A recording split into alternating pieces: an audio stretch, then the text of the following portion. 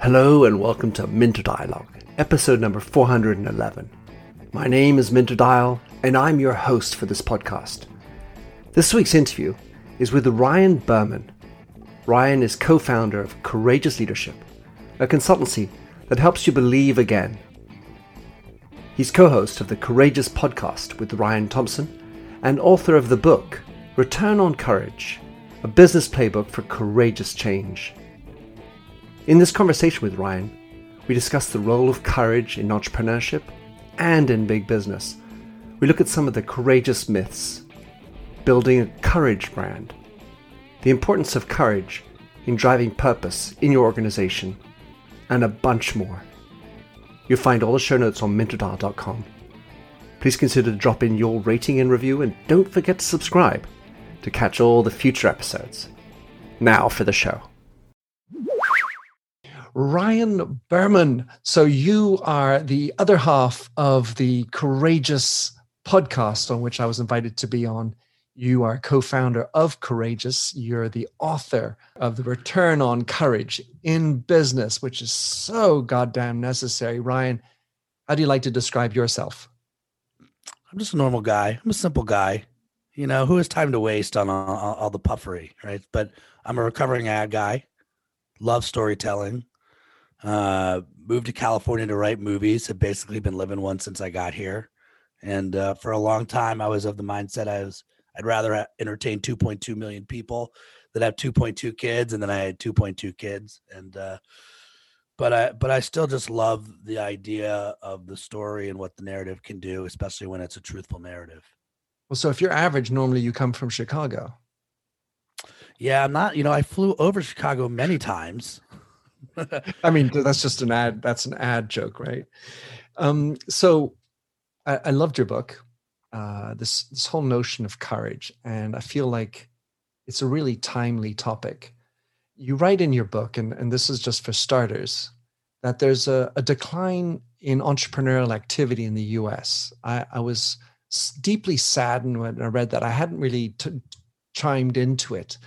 Do you put that down to a lack of courage? What's going on? Why is in the United States, the land of entrepreneurialism, on the decline?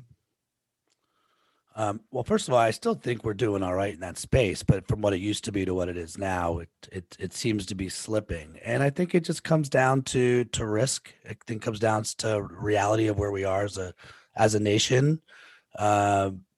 But I do think there's still this feeling that, and it's cliche for a reason, that anything is possible here in the States. But yeah, it does come down to courage, and it does come down to taking risks. And, I'm on record saying if you're risk averse, unbeknownst to you, you're courage averse. And companies that have risk management departments, I'm like, well, where's the courage management department? Like, it's the same conversation. It's a flip in the switch in the mind. And if you can get companies to think about seeing it that way, then maybe they can experiment a little bit more. Yeah, it's still a country where we call it capital venture or venture capital, because in France they call it capital risk. The exact same activity is called capital risk. And boy, can that talk to you about their courage?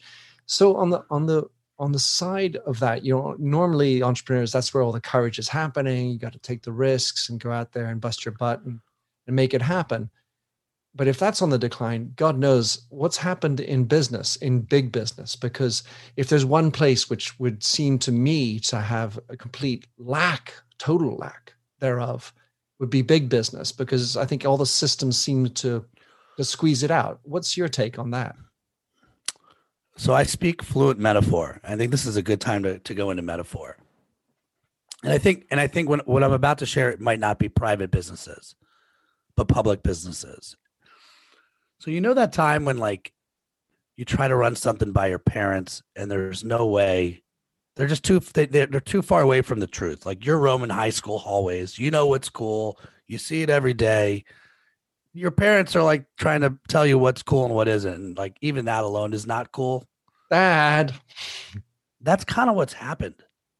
You have all these public companies that have these boards now that are too far away from reality, but all the power is with the board.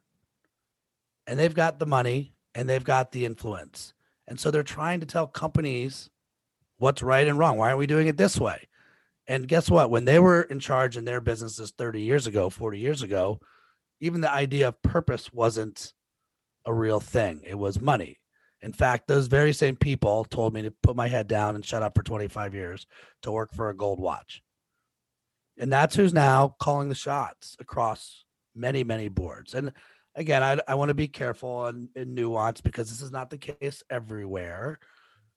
But when Lawrence Fink, who's running BlackRock, sends a note out to all of his CEOs about the power of purpose, and you've got $6 trillion in assets in your portfolio, he doesn't do this for good press. He's doing this call for courage, this call for purpose, right? Because he knows what the future looks like. And Minter, I kind of have this like lucky sort of middle ground that I get to sit in as a translator, where because I've run companies with the next generation, I know what really inspires them, and they're not that interested in money. I mean, they're interested in money. They want to make money, but they want to make a difference. They want to make a dent. And if we've learned anything here in the States, politics is not going to do it. It's going to be coming from corporate America. Corporate America actually is responsible for saving humanity.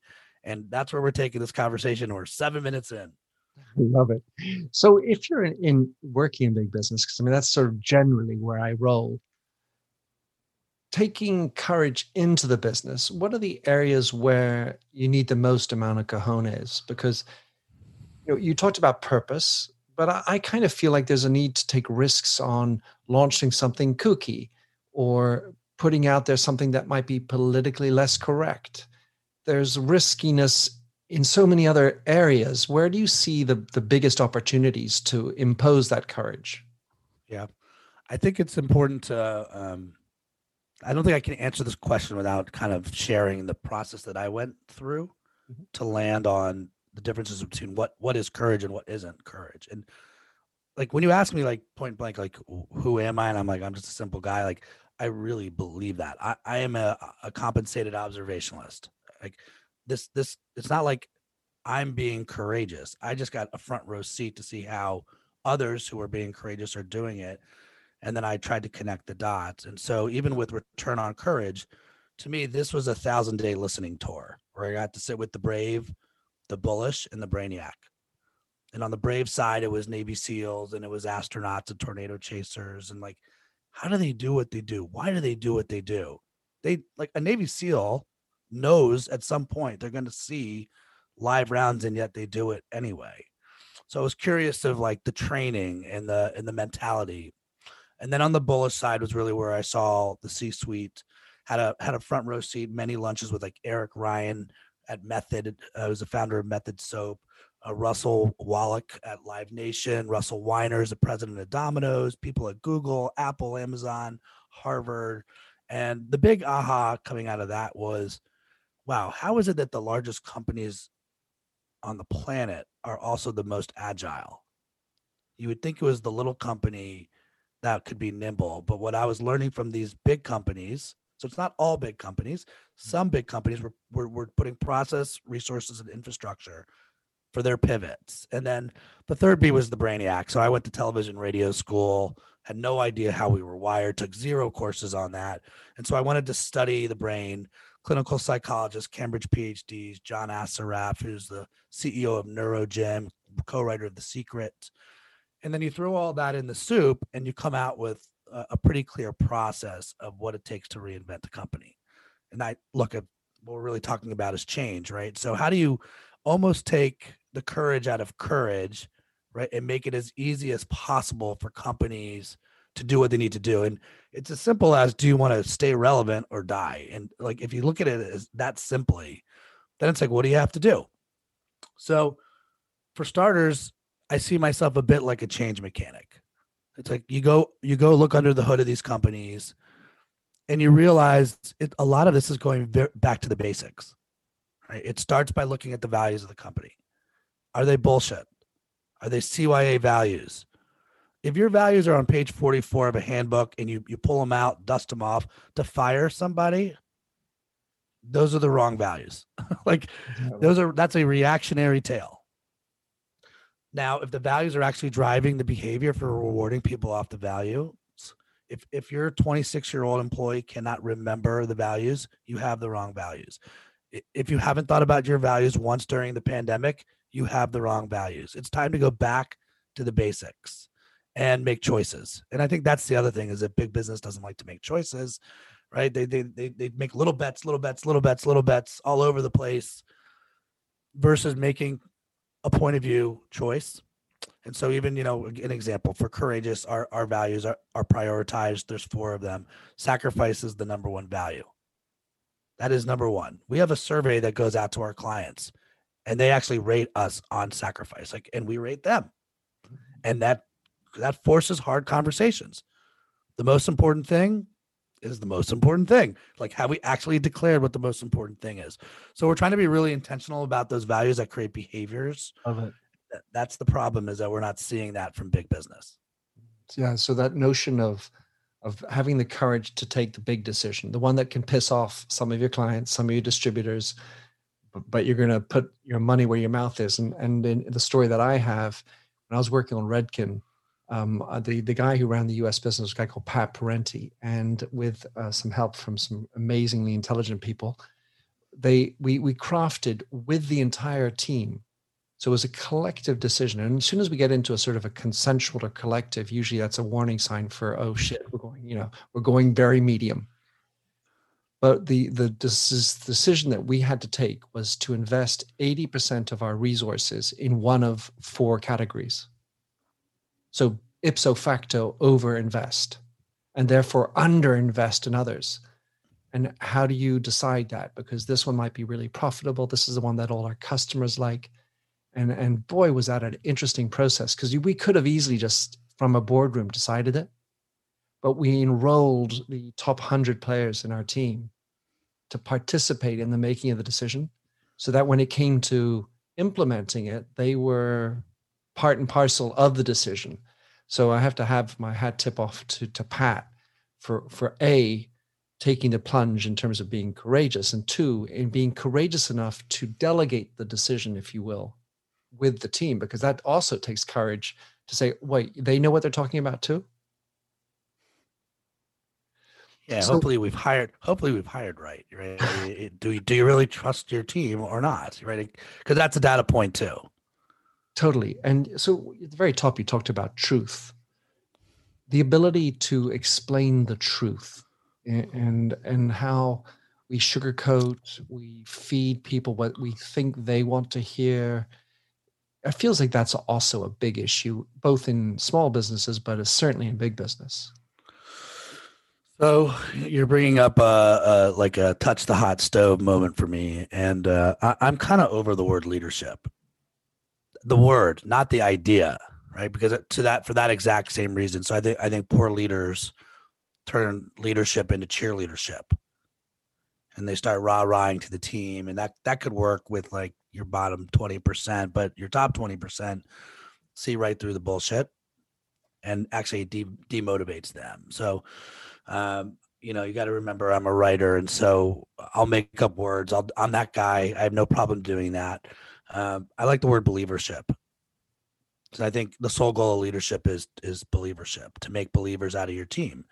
And, you probably remember 2 bosses along the way, right? The best boss and the worst boss. I have a lot more the latter. It's a reality, right? I mean, it's easier to spot the bad boss. Well, it's probably easier to spot both, to be fair, because it's sort of sad. We had a guest on our Courageous podcast who recently said, I think people aren't working for leaders anymore. They're working for bosses, because I don't see a lot of leadership out there. And so that is the opportunity. I mean, that is the opportunity. Now the question is, to your point, how do you make believers, really? And you even make believers or fake believers. And sadly, fake believers, they don't wear a T-shirt across their chest that says fake believer in the office. When you used to go to the office, they just nod and smile and collect a paycheck. And when you turn around, they're talking shit about the culture, and productivity starts to drop, and they tell everybody how they would do it differently. And so how do you make a believer? I think it goes back to, first of all, having something to believe in. Like, have we landed on our purpose? I think some of the basic courtesy respecting makes believers. I think once you have something to say, repeating makes believers. And I know this is incredibly annoying for leadership to say the same thing over and over again for 1,000 straight days. But your team is looking for consistency. They're looking for that. Okay, this isn't just an idea. This is a plan. We have been on this plan for 3 years. And then what I loved about the story that you shared is that, what a surprise in the sharing economy that this plan should be shared across the team. So if you've hired well, whether that's a shared decision or it's hey, this is not a shared decision, but this is going to be shared on the execution side. You need to know why we're doing the things we're doing. We're kind of back to the beginning. Like the whole point of the values also is to take the guesswork out of decisions and hopefully take some of the emotion out of the decision. So if you say you stand for innovation, right? That's our number 2 value in the company. It's not ours, but let's say it was. And then we see no risks. We see no innovation. We see no investment in that space. Then it's just talk. It's not real. And your smart people know that. When we talk about courage, the way you position it in your book is that you kind of create a process to eliminate let's say the risk of it by knowing what you're doing, informing yourself.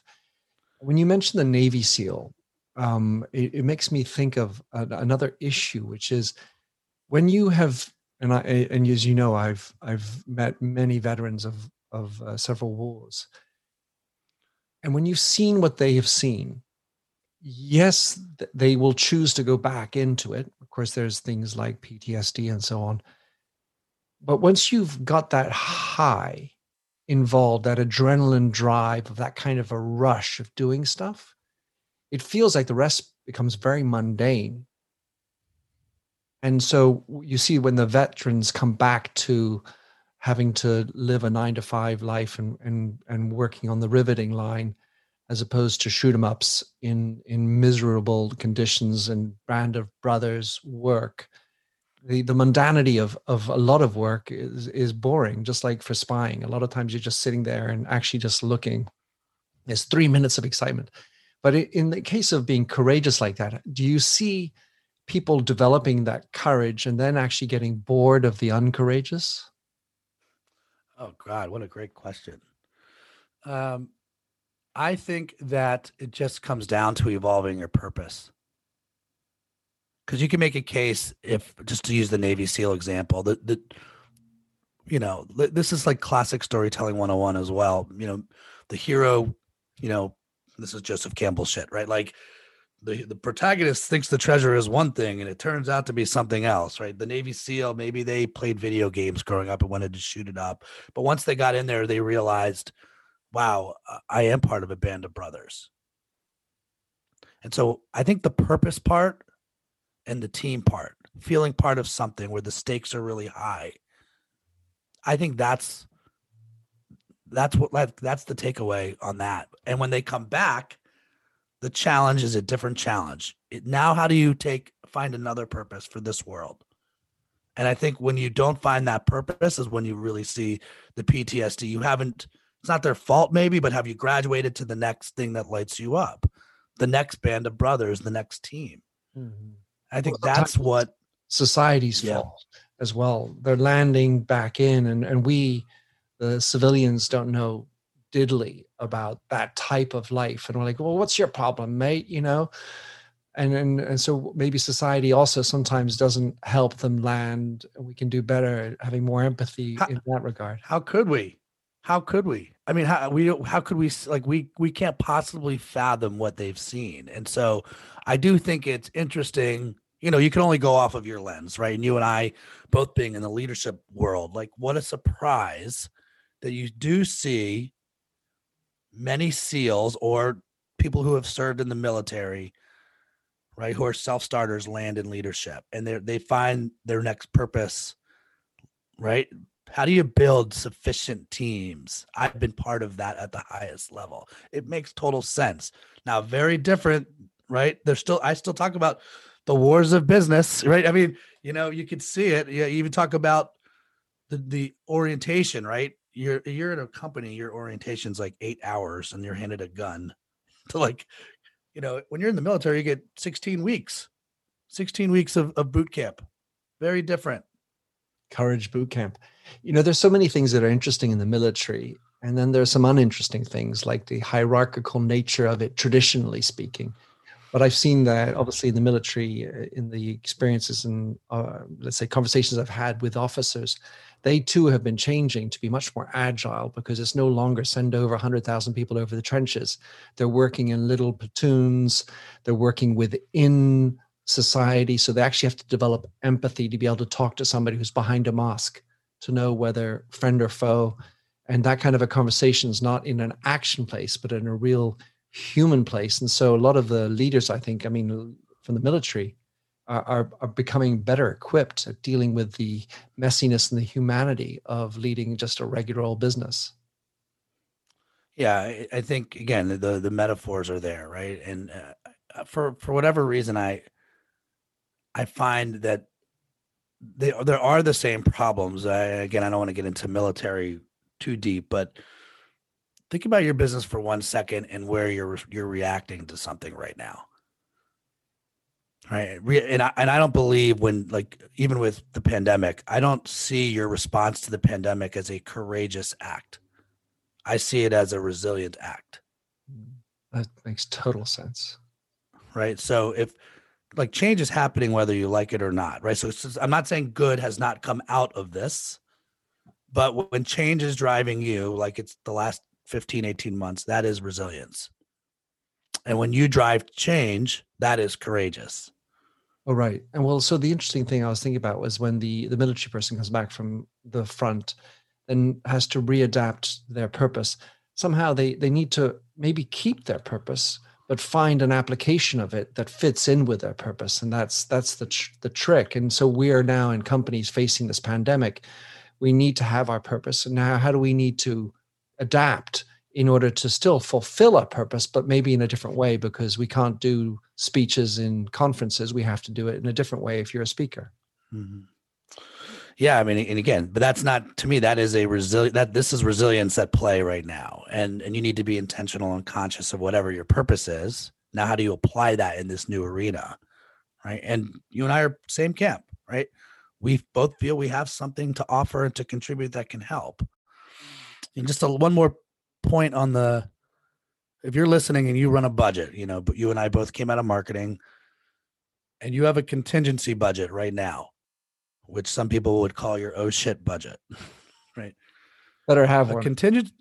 A contingency budget is still a resilience budget, right? It is a response to something. Did something work? Did something not work? Did something work? Put more money into it. And my suggestion is also create a courageous budget. I know money is tight and resources are tight, but where are you going to be proactive? Where can you experiment? Where can you hit the gas versus responding to something? Yeah, well, that's Pat's idea, that when we were at Redken was actually have the courageous budget, put 80% of our resources against one of 4 categories. And that was definitely an explanation, exploration of courageous budgeting. So Ryan, we're talking about truth just now. And it feels like that with truth and courage, there's also imperfection. And being truthful, truth and imperfection seem like strange bed partners. You talk about believership, and I really enjoyed that expression. Talking about trying to convert people into your believership, you were talking about the strength of the board. What are let's say, how would you try to bring along the board and your shareholders into the believership of your purpose? How does that process happen? Because they hold the purse string, they hold the power. Purpose, so that's a softie, that's a whatever thing. That I need hard facts and numbers. Purpose, Ryan. Yeah, I think this, again, if your board is that far away from what the next generation demands, I would start there.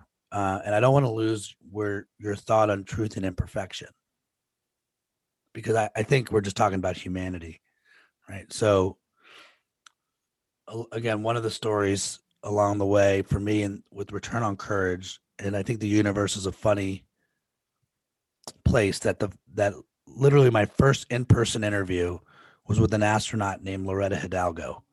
She's a founding astronaut at Virgin Galactic. So she was up the road for me in California. This is back in 2015 when I started the research process. And at this point, I have my own fears. I'm not qualified to write a book. I've never done that before. The least qualified one in my family by far. If there was Family Feud, I'd be the last one on the list. Do you guys have Family Feud over there? No, but at least I know what it is. We've actually done some Family Feuds for family Zooms during the pandemic. So definitely everyone in my family is aware, but that doesn't mean everyone else is. But Google it. Okay. Anyway, it just means that I was very afraid to write that book. And then layer on the fact that I was afraid, like, don't ask the astronaut a stupid question, right? Let me make sure I look smart to the astronaut. And as I get up there, when you could do in-person lunches, before my tray had even hit the table at lunch, he says to me, "So, what makes you qualified to write a book about courage?" Well, touche, astronaut. It's like, well, I have been writing one-liners on, you know what I mean? Like pithy one-liners on Twitter for a living. That's pretty courageous. And she's like, no. You need to go. Like, I didn't tell you to write this book. That's not what I said. That's what you heard. And you part of your journey needs to figure out why you're writing this particular book. And she proceeded to tell me that her definition of success was when there's no daylight between the personal you and the professional you. Love that. God, that's I need to quote that one, Ryan. It's so good. And, that's the one that had me driving back in silence with my knuckles in the 10-2 position back from Orange County. And I realized that this book wasn't about what I thought it would be. And I was writing the book because I needed it first. And so I think, to go back to your actual question, what moves people? What drives people? Why are we chasing relevance? It's humanity. It's real. It's not the bullshit. It's not the money. The money is if you do it right and you truly serve, the selling part comes. It's not a line. It's a real thing. And you have this whole generation of workers that, if they're not inspired by you, leader, and they're really good, they're going to go work somewhere else. They're going to find something else to do. I always joke that the next generation, they want to have their cake, they want to eat it too, and they want the cake to be gluten-free. And your job as the leader is to create that environment where they actually are inspired by the work you're doing. It's not a hoodwink. And so you got to go back up to your board and try to teach them what this really is driving the world. That generation of worker, if you don't want to have an attrition problem on your hands, you need to articulate, like, they think we messed up their world.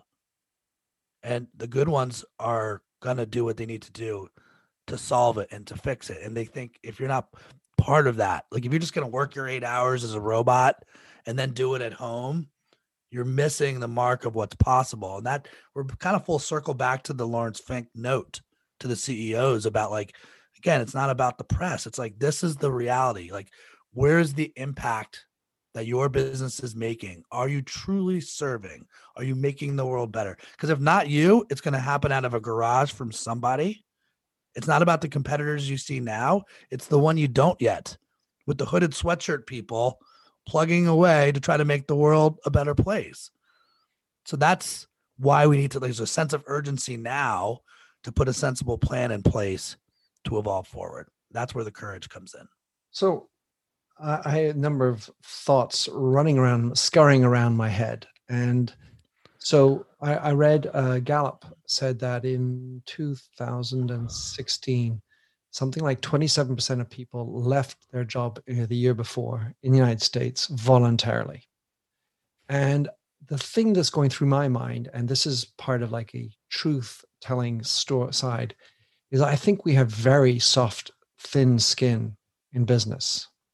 And so while it is the leader's job to make the 27% stay, if you will, I also feel like this whole idea of ethics of work, that's a bad word almost, and hardship and doing the shit. No, I don't need to do that. I look at my intelligence, look at my big degree. I want to do things that are meaningful and purposeful from day one. I want to be the CEO day two. And somehow we're not allowed to say these things because Johnny's perfect and Johnny's allowed everything. Yeah, just look, I feel like my mantra is patiently relentless. I think you're spot on. Like, not everybody should be branded as special. And sometimes we're doing that. It's what is it? The snowplow parent is what we call it here. It's like just laying down the path. And to your point, yeah, it's going to take hard work. It's just because you have a degree, the MBAization of everything is kind of an issue. So how do you? To me, it's like, let's go back to the beginning. If you're looking for a job for a first timer, you're really not looking for a job. You're looking for a mentor who can teach you the way the world works a little bit. Someone that you can honestly speak truthfully to. And that is the problem, is that there's so much fronting and we're so afraid. What if you weren't looking for a job? You were just looking for that mentor. Start there.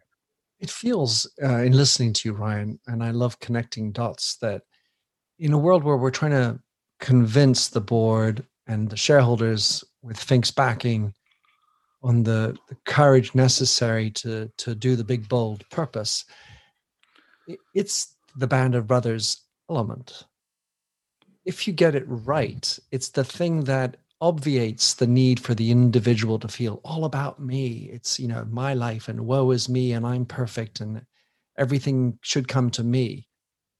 You need to have some element, I think the word is sacrifice, to use something that you might be familiar with, in your ability to be part of the gang, be part of it, and know when to dial down the individual component and commit to and participate in making the purpose come alive. Yeah, again, we're back to, it's bigger than you. So if the purpose doesn't feel like you're ready to wake up every morning and attack it, how do you maybe reassess what your purpose is as a business? We talk about at Courageous, how do we inspire 100 million people to actually choose courage? Fight fear. Like, we see ourselves as like fear fighters, not Foo Fighters. So that one was taken. So how do you help our clients fight fear, create change, and in an audacious sort of way, save humanity? That's what's at stake.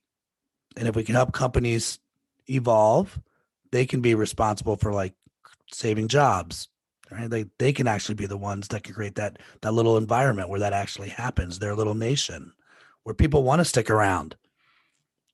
So that's why I wake up every morning, and there's joy in that. There's true joy, and it's okay to be afraid, right? It's like, that's not the issue.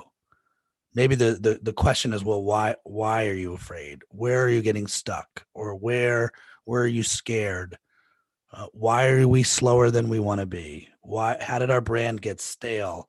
Those are my 4 S's, right? And so how do we address that?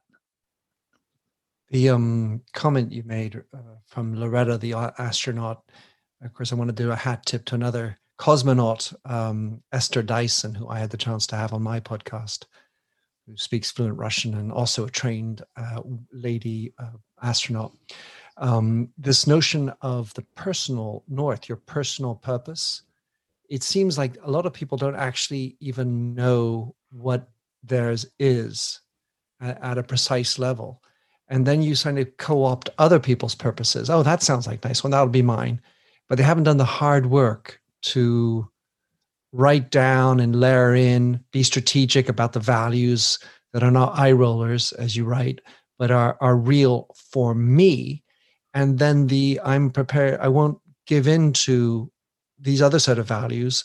I have to make an alignment with the ones that I hold dear and make sure there is some kind of overlap with the organization I'm working with. And if there isn't, you've misaligned and you should self-select to leave. And I think that's a good reason to leave, as long as you've done the hard work. But if you haven't done the hard work and you're just like, I'm going to go now, then you're not going to be satisfied. You're next on the other side of the hill. Yeah, I think we have a lot of work to do on ourselves. So one of the things that you write about, and you mentioned a company at which you worked, as I understand it, Robin Hood Brands. The CEO said that people are so much worried about their job preservation, where we should be in an era of personal responsibility.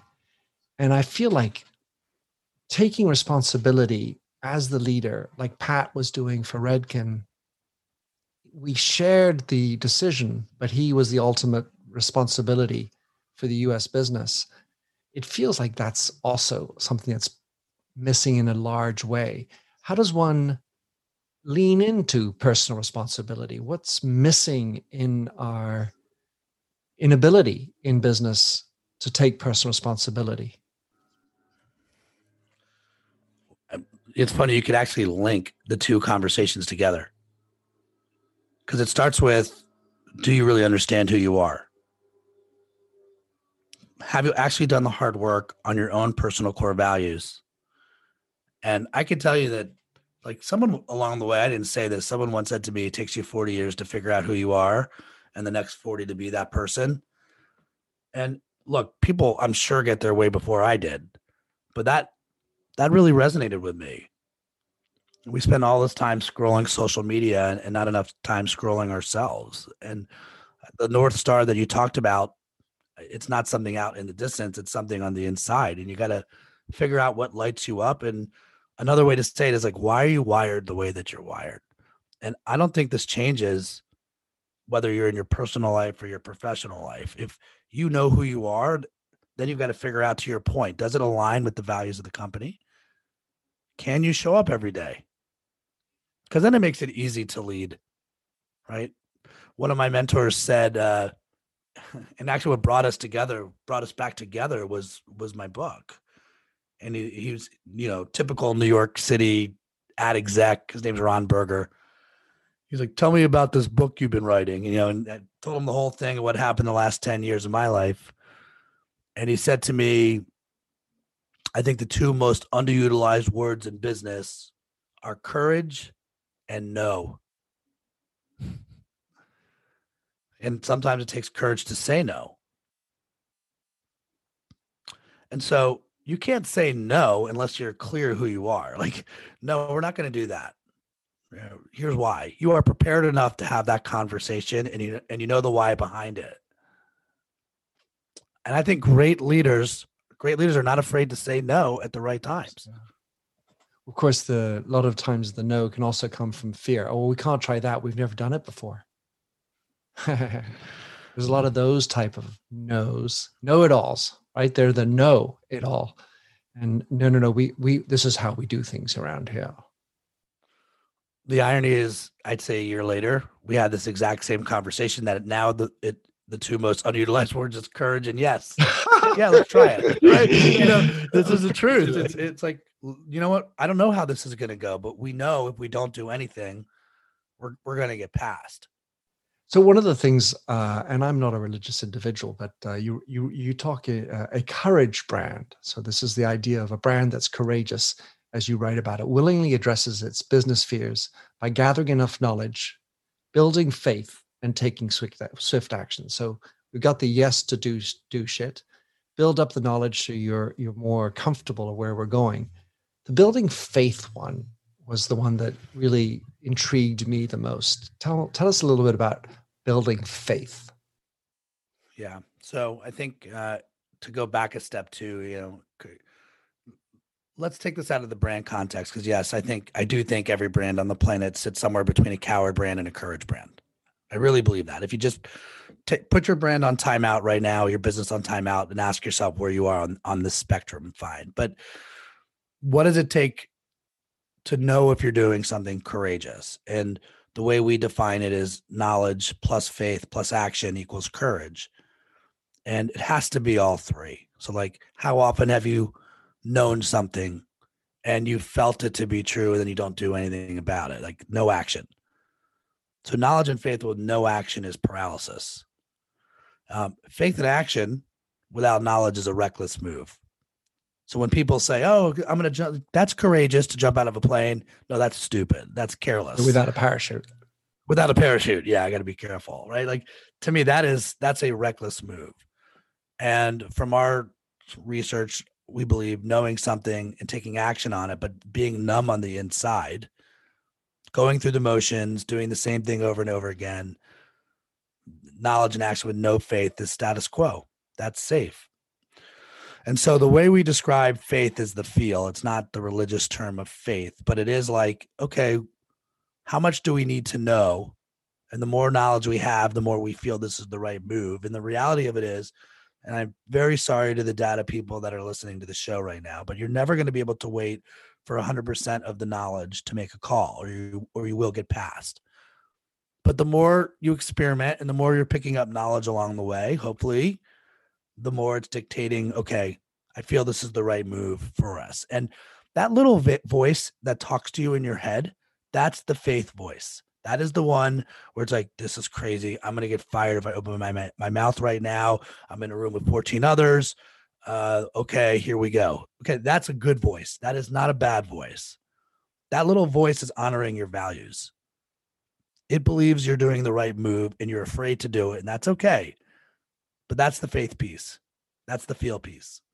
It's the proverbial leap of faith that happens when you plunge into, with courage and knowledge, into the action that you want to do. I want to finish, Ryan, on one small other piece.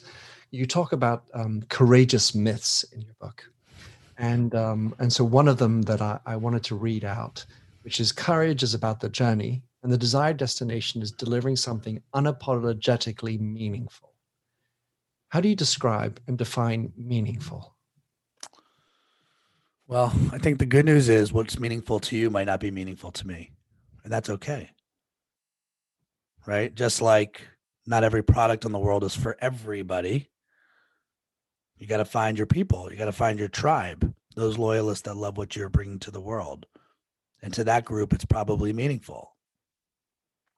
So yeah, I see the destination of courage is to land on something meaningful. But the reason it's a myth is because of sometimes the media and sometimes movies treat courageous acts like a cherry on top moment when it's anything but. It is that hard work we talked about in the messy middle where you do need to say no, or you might need to say yes. But it's all rooted in the truth. It's all rooted in your values. And just to put another little pin on faith, both of us are storytellers. We come out of marketing. I like to say no feel, no deal. So that's the faith part. We're not robots. The robots have not taken over yet. So the importance of how do you motivate your board is by keeping it real, being emotional, and bringing the feel. Did you actually nail the part that moves people? So if you can move people, then you can move mountains. And it's not doing it for the wrong reasons. It's like, okay, does our purpose actually have a rally cry in it? Can you feel the rally cry and the why? That people want to wake up every day, work together to solve whatever feat you're trying to solve. That feels like a good place to end our conversation. Ryan, thank you so much for being on the show, dialed in from California. Tell us how people can track you down, hire you, of course, buy your book. What's the best way to follow you, Ryan? Start at ryanburma.com and see if you like the content. And if you want the book, even returnoncourage.com or at Amazon. Ryan, thanks for being on this wonderful journey and being on the show. I enjoy the conversation, the banter, obviously the imperfect, the road that we're on to seek courage in ourselves, model that behavior, allow for the 100 million others that need it as well. And look forward to staying in touch. You got it, man. You and I are going to have a session where we can get over the pond at some point. We'll do it up. Thanks for having listened to this episode of the Minter Dialogue Show. You'll find all the show notes and other blog posts on minterdial.com. And if you enjoyed the show, please head over to Apple Podcasts to give a rating and review. And to finish, here's a song I wrote with Stephanie Singer, A Convinced Man.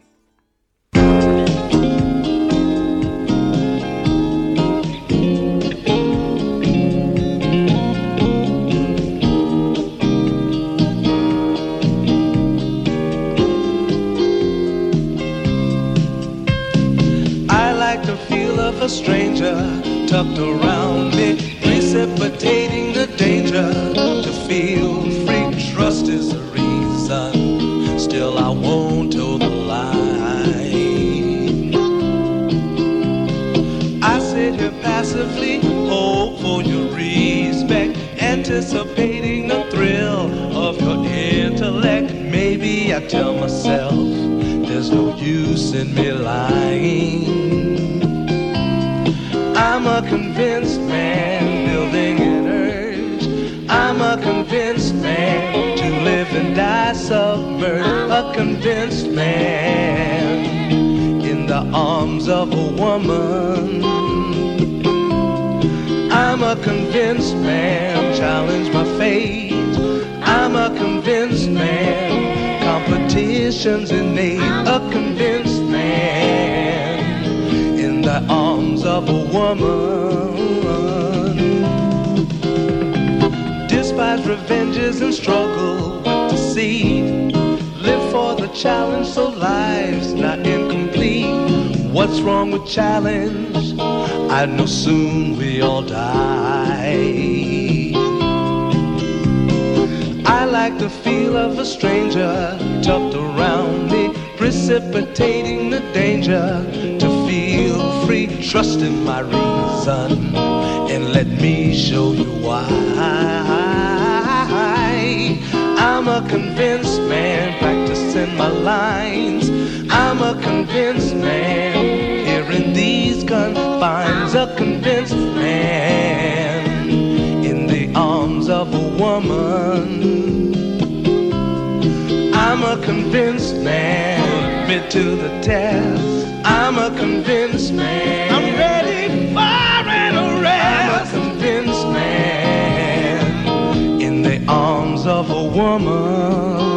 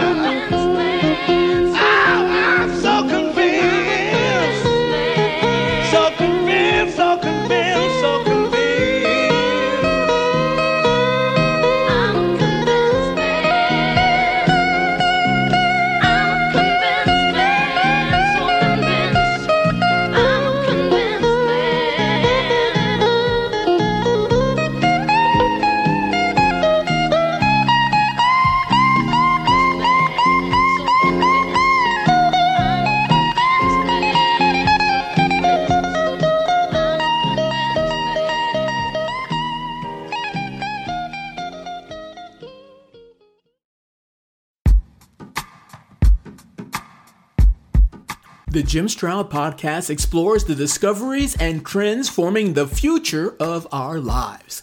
Brain-to-brain communication, robot bosses, microchip implants for workers, and artificial intelligence replacing human workers are all happening now. If you want to know what's happening next, subscribe now to the Jim Stroud Podcast.